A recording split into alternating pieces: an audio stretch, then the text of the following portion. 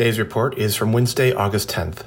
In a high-tech version of throwing out messages in bottles, prototype trackable buoys were deployed in the waters off Indonesia. By tracking the buoys, which are made of wood, along with our Earth imagery, we should be able to forecast the motion of the plastic littering our oceans. This particular effort is being led by the French organization CLS and in conjunction with the Ministry of Marine Affairs and Fisheries in Indonesia. Congratulations to SpaceX for launching its 3000th Starlink satellite. That mission launched from the Kennedy Space Center yesterday evening. SpaceX isn't done there, though. They have an ultimate goal of 30,000 Starlink satellites. The sheer size of that intention has other companies like Amazon concerned, and they have lobbied the FCC to allow SpaceX a subset of that.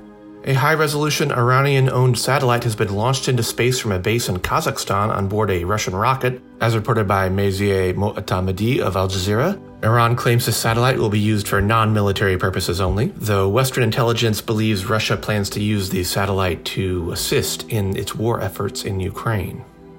The Messier Marathon is an attempt by amateur astronomers to find as many objects of certain types in one night as possible. The co-inventor of this fun tradition, Don Machholz, has just passed at the age of 69. He visually discovered 12 comets that now bear his name, and was the co-author of many astronomy publications. That's all for today. Be sure to check out our reference links, transcripts, and more at hellouniverse.space. Bye for now.